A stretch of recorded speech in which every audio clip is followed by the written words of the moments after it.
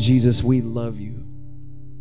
And we come as your church this morning to say, oh, praise the name of the Lord our God.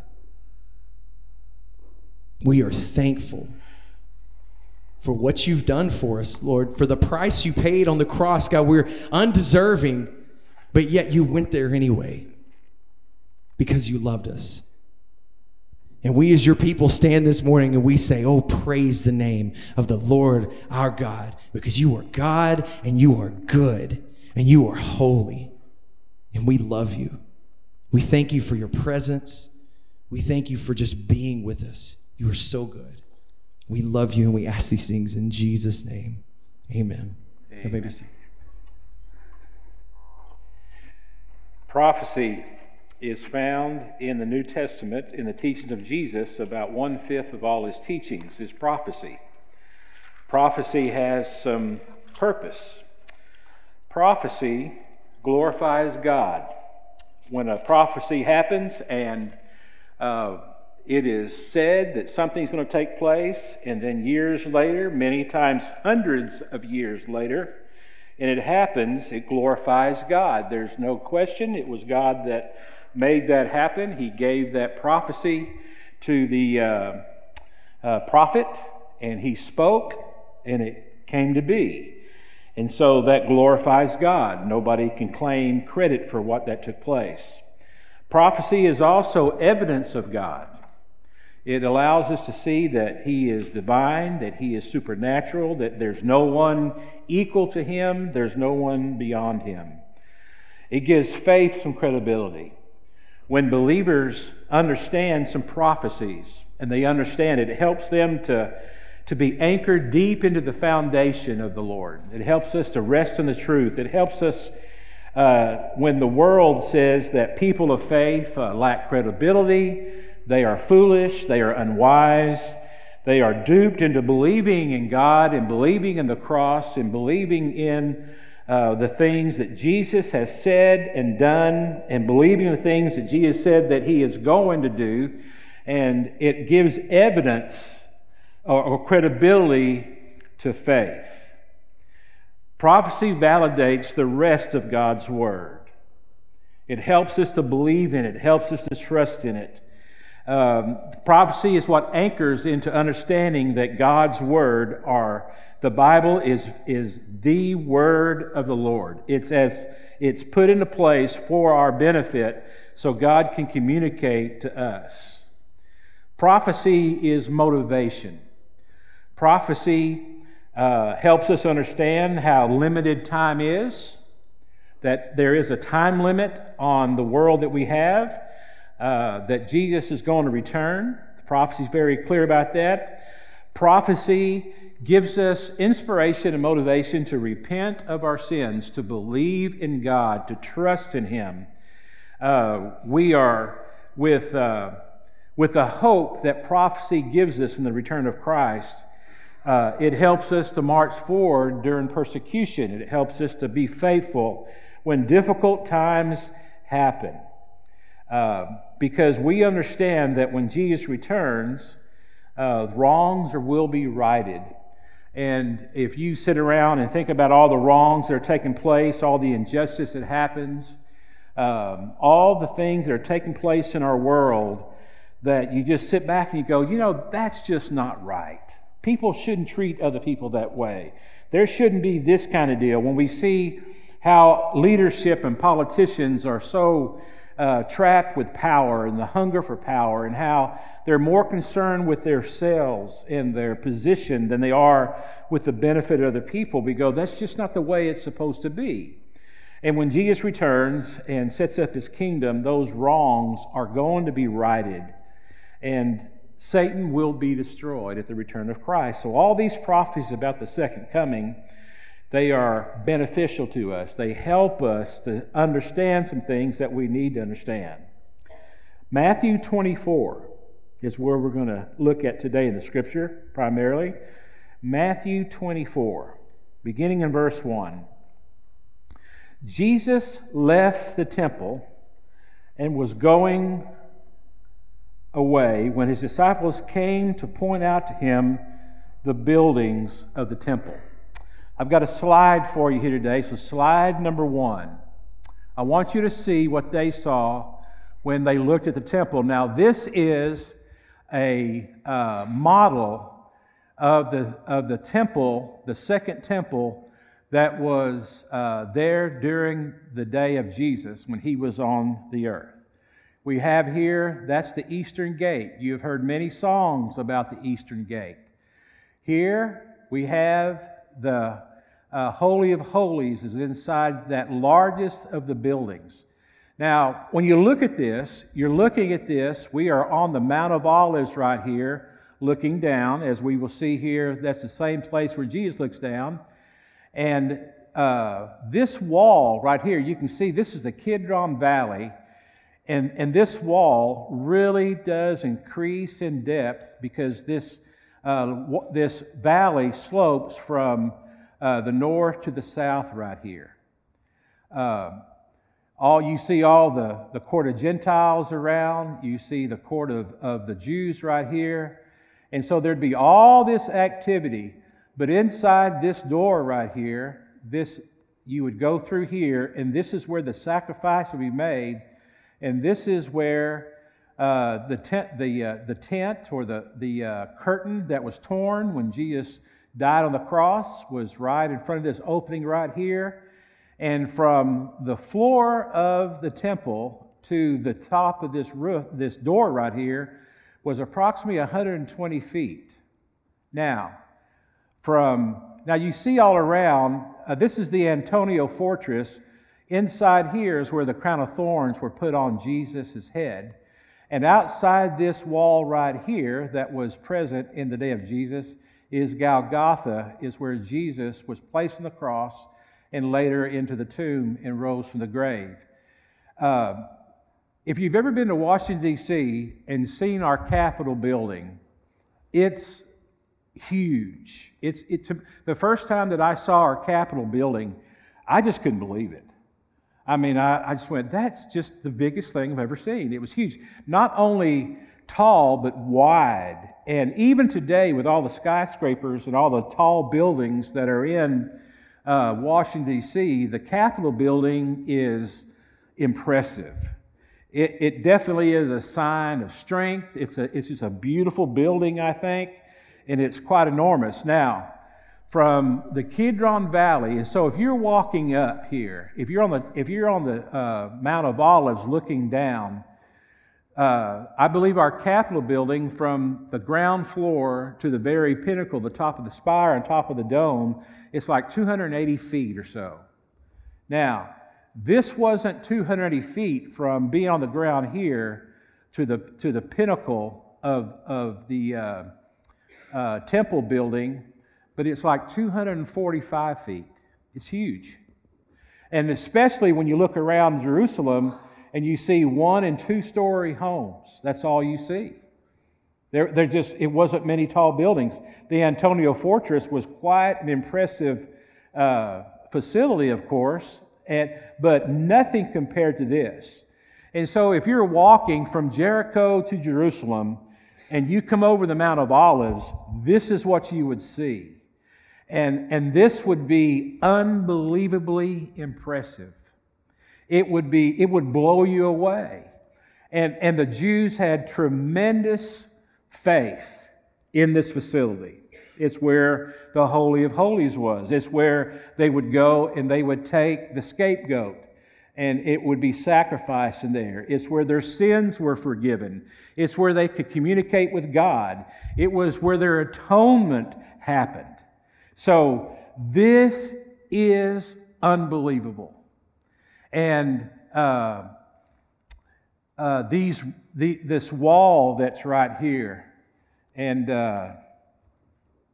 this wall that's right here, these blocks, it's very difficult on this model to see, and we can see in just a moment on another picture, but these blocks, some are 2 ton, they weigh 2 tons. There's been some studies done about how in the world these Jews were able to lift up some of those stones into place in this wall.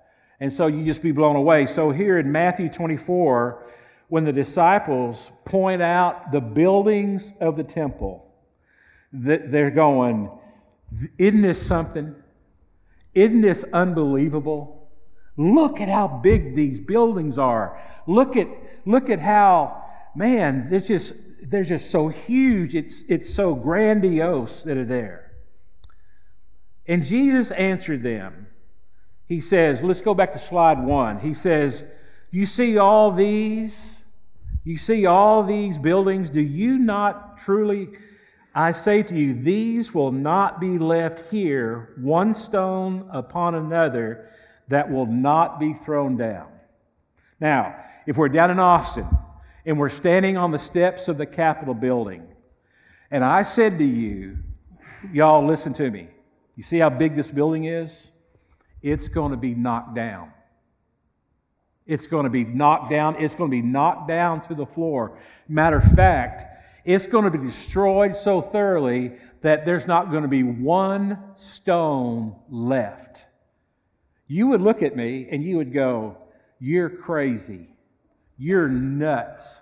How in the world could that happen? Now, turn over in your Bible to Luke chapter 19. Luke chapter 19. So Jesus tells the disciples when they're fascinated with that building, he says, not one stone will be left. It says in Luke chapter 19, verse 41, and when he drew near and saw the city, he wept over it. Now, when Jesus sees the city, he sees, back to slide 1, please. That's what he sees. He's on the Mount of Olives looking down at the temple. That's what he sees. When he drew near and saw the city, he wept over it. So we see over here is the city of David. This is Mount Zion up here. This is where all the high priests lived and all the wealthy people lived. Over here is where all the working people lived. And all these homes that are through here, you see these mighty walls that surrounded the city of Jerusalem. It's a fortification. It's gigantic. It's unbelievable. It's a source of pride, a source of strength for the nation of Israel. It's unbelievable. And when Jesus comes over the Mount of Olives in this triumphant entry, 1 week before he passes away, he dies on the cross, it says, when he drew near and saw the city, he wept over it, saying, would that you, even you, had known on this day the things that make for peace. But now they are hidden from your eyes. For the days will come upon you when your enemies will set up a barricade around you and surround you and hem you in on every side and tear you down to the ground. Once again, those disciples looking at that temple, hearing Jesus say, this complex is going to be completely destroyed. You would think there's absolutely no way that's going to happen. It's going to be torn down to the ground, and it says, you and your children within you, and they will not leave one stone upon another in you, because you did not know the time of your visitation. Now, the time of your visitation is the coming of Jesus, the coming of the Messiah. And Jesus says, because you missed me coming into the world, you are going to experience a judgment that's beyond your comprehension. It is going to be an event that is going to be so destructive that it's going to be able, the force that's going to come against you is going to be able to knock your Capitol building down to the ground. Once again, on the Mount of Olives, looking down on slide 1 in that temple complex, you're thinking, how in the world can that be? Let's look at slide number 2. That's the wall. That's the eastern gate that we're looking at. So we were a little bit more looking from this area north of the Eastern Gate, but that temple building sat right there. Now, that was taken a couple years ago. That temple is no longer there. It's gone. It's gone. Can you imagine that? Can you imagine going to Washington, D.C. today and the Capitol's gone? Can you imagine driving down to Austin and you're going on 35, you look across there, and that Capitol building that you've seen for years is gone?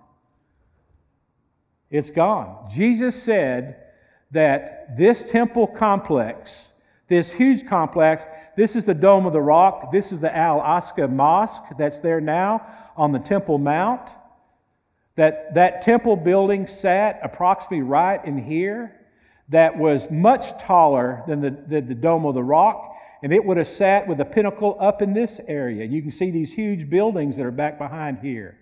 Then you can see how Jerusalem has built up. And Jesus said that huge complex is going to be knocked down in 70 A.D. And so approximately, 40 some odd years after Jesus gave this prophecy, the Romans had enough of the Jews, and they completely destroyed the Temple Mount. Now, this wall that's here now, some of the rock there most likely is part of the original wall, but it was rebuilt through the years. They tore the wall down. They burned what could be burned. It says that when the Romans began to tear down the wall and tear down the temple, that they set fire to it, and that many of the gold pieces that were on the walls of the temple, in the temple wall that were ornate and beautiful, melted because of the heat. Jesus said that. Jesus said, look at the Washington Capitol. Look at the Austin, Texas Capitol. Look at this huge building. Look at the holy temple, the place where God resides. Because you missed the time of this visitation, not one stone will be left in place. It happened. And you can see today there is no temple. And not only is there no temple, but Jews are not allowed to go on that temple. Back right in 1999, I think it was, the Prime Minister was in the Knesset having a meeting, and they were talking about how horrible it is there in Jerusalem, in the Jewish land and nation of Israel, that Jews are not allowed to go on the Temple Mount. And Sharon said, I'll show you that it's allowed. And he left the office and he went, and on the back side, we'll see here in just a moment, we'll see the other side of this, there is an entrance place, and he walked up the steps, and the guard, the Muslim guard that guards people from coming in, making sure that they're not Jews, he was buffaloed, he was subdued, and he just didn't know how to treat the Prime Minister of Israel coming. And that Prime Minister walked on to the Temple Mount in this area back here and had a press conference saying, Jews can be on the Temple Mount. This is the place for us. We have a right to be here. And an intifada started that night, and hundreds of Jews and Muslims lost their lives because of the conflict that occurred after a Jewish man walked on that Temple Mount. Jesus said, it's going to be destroyed. You're going to have enemies all around you. And basically what Jesus said, the Jewish understanding of their worship, of their atonement, of their plan of salvation is going to be done away with because they missed the coming of the Messiah. That's prophecy. that has been fulfilled. Let's look at slide number 3. Now, the temple not being there speaks to me deeply. The fact that their great enemy has a huge mosque and has the Dome of the Rock on that Temple Mount.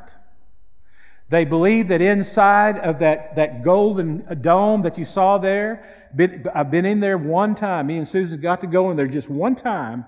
And there's a rock inside there. And many believe Mount Moriah, the very place where Abraham took Isaac to sacrifice.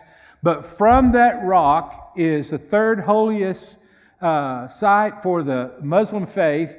And they believe that Muhammad rode a white horse into heaven from that place. There's a little cave right beneath that rock, an indenture where you can walk into the rock, and there's horsehair that's in there, and they'll tell you that that's hair from his horse. Yeah, I believe that. But the words of Jesus are true. This is the Western Wall. So go back to slide 1, please. This is the Eastern Wall. This is that Western Wall right there. So this is on the other side looking this direction. So slide 3. This is as close as the Jews can get to where their temple stood. That's it. You've heard of the Wailing Wall.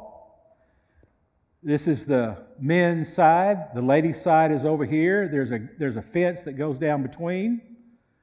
Here you see some Jews getting ready for their prayer time. They wash their hands in this little fountain to be clean before they walk into their holy place.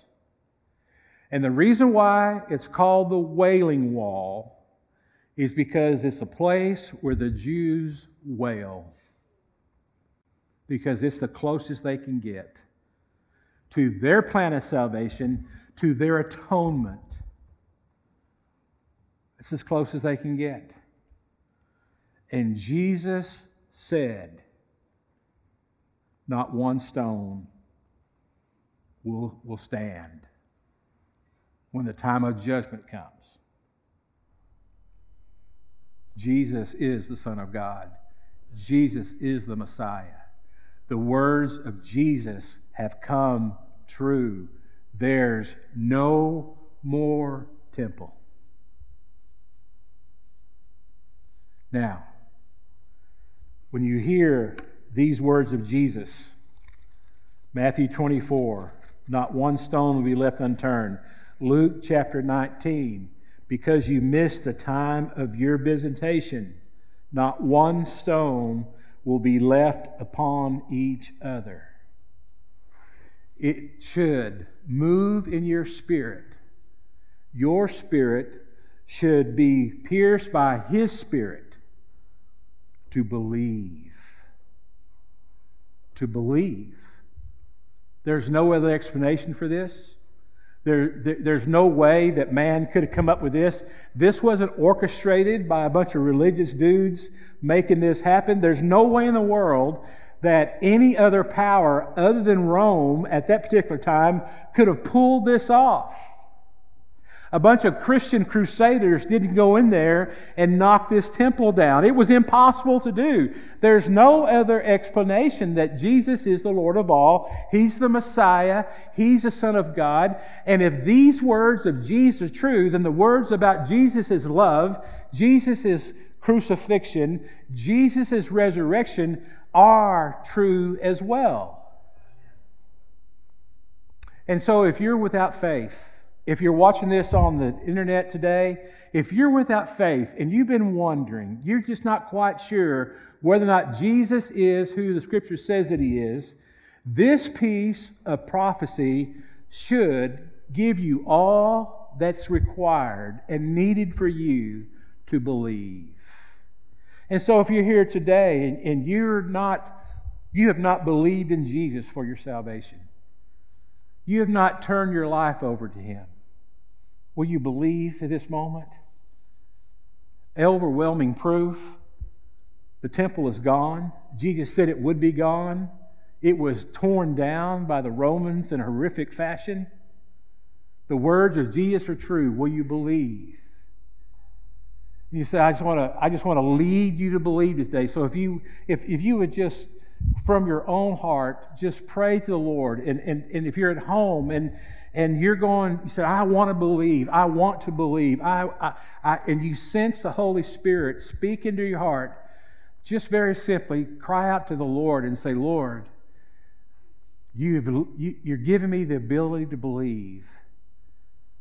Lord, I feel you making me aware that Jesus is the Son of God. And Lord, I want to be your child. Lord, forgive me of my sin.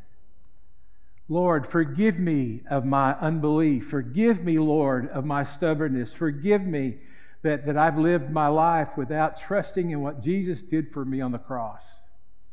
Lord, I now believe in you. I receive you. I trust you. I repent of my sin. Lord, thank you for forgiving my sin. I repent. Lord, I with all my heart, I mean to follow you, to serve you. I want to live for you. Lord, I believe in you. And if you have prayed that prayer with me, you have been born again. The Holy Spirit has done that. He's regenerated you. It's nothing we have done. There's no magic words. You have prayed and invited Christ to be your Lord and Savior, and you're believing in Him. If you're a believer today, and hearing these words of Jesus, hearing that Jesus said that the temple will be torn down, and the Holy Spirit it's just convicted you of being backslidden. It's convicted you of not being who you said at one time you would be for Christ. And the Holy Spirit just makes you aware, just communicates to you that you need to return to loving Jesus again. You need to return to living for Him again, perhaps like you once did. And you need to renew your commitment to Christ. You need to repent and turn back to Him and live for Him. And it's just a very simple conversation with the Lord. The Holy Spirit's already brought you to the place where you need to be. And so, believer, if you would just say to the Lord today, Lord, I hear you speak to me. I sense your Spirit showing me that I need to repent. I need to return to my first love. I need to love Jesus with all my heart again. I need to repent of some of the activities I've been involved in. I need to repent of some of my attitudes I've developed. I need to repent of some fear that I've been going through today. I need to repent and return to you, Lord, and be your faithful servant. Lord, I acknowledge that Jesus is Lord of all. And I just ask, Lord, that you would just forgive me. I return to right walk with you, Lord. In Jesus' name, amen. If you just prayed that prayer with me, He heard your prayer. He listened to prayer. We have a promise that if we confess our sins, He is faithful and just to forgive us of our sins and to cleanse us from all unrighteousness. You've returned into a right walk with the Lord. What right walk with the Lord? Jesus is the Messiah. Jesus is the one that was sent to pay the price of our sin. And the fact that the temple, let's look at slide 1. That magnificent temple is gone. Look at slide 2. It's gone. And in its place, it's not a Mormon temple. It's not a Jehovah's Witness building. It's not a Scientology complex. It's their most hated enemy. It's the third holiest place for the Islamic faith. Jesus said, because you missed the time of your visitation, your enemies will surround you. He's Lord of all. Let's pray. Lord, we praise you. We thank you, Lord. We thank you for your words of prophecy. We're thankful for the truth that Jesus spoke to us. And so, Lord, we just thank you for your word to us today. In Jesus' name, amen.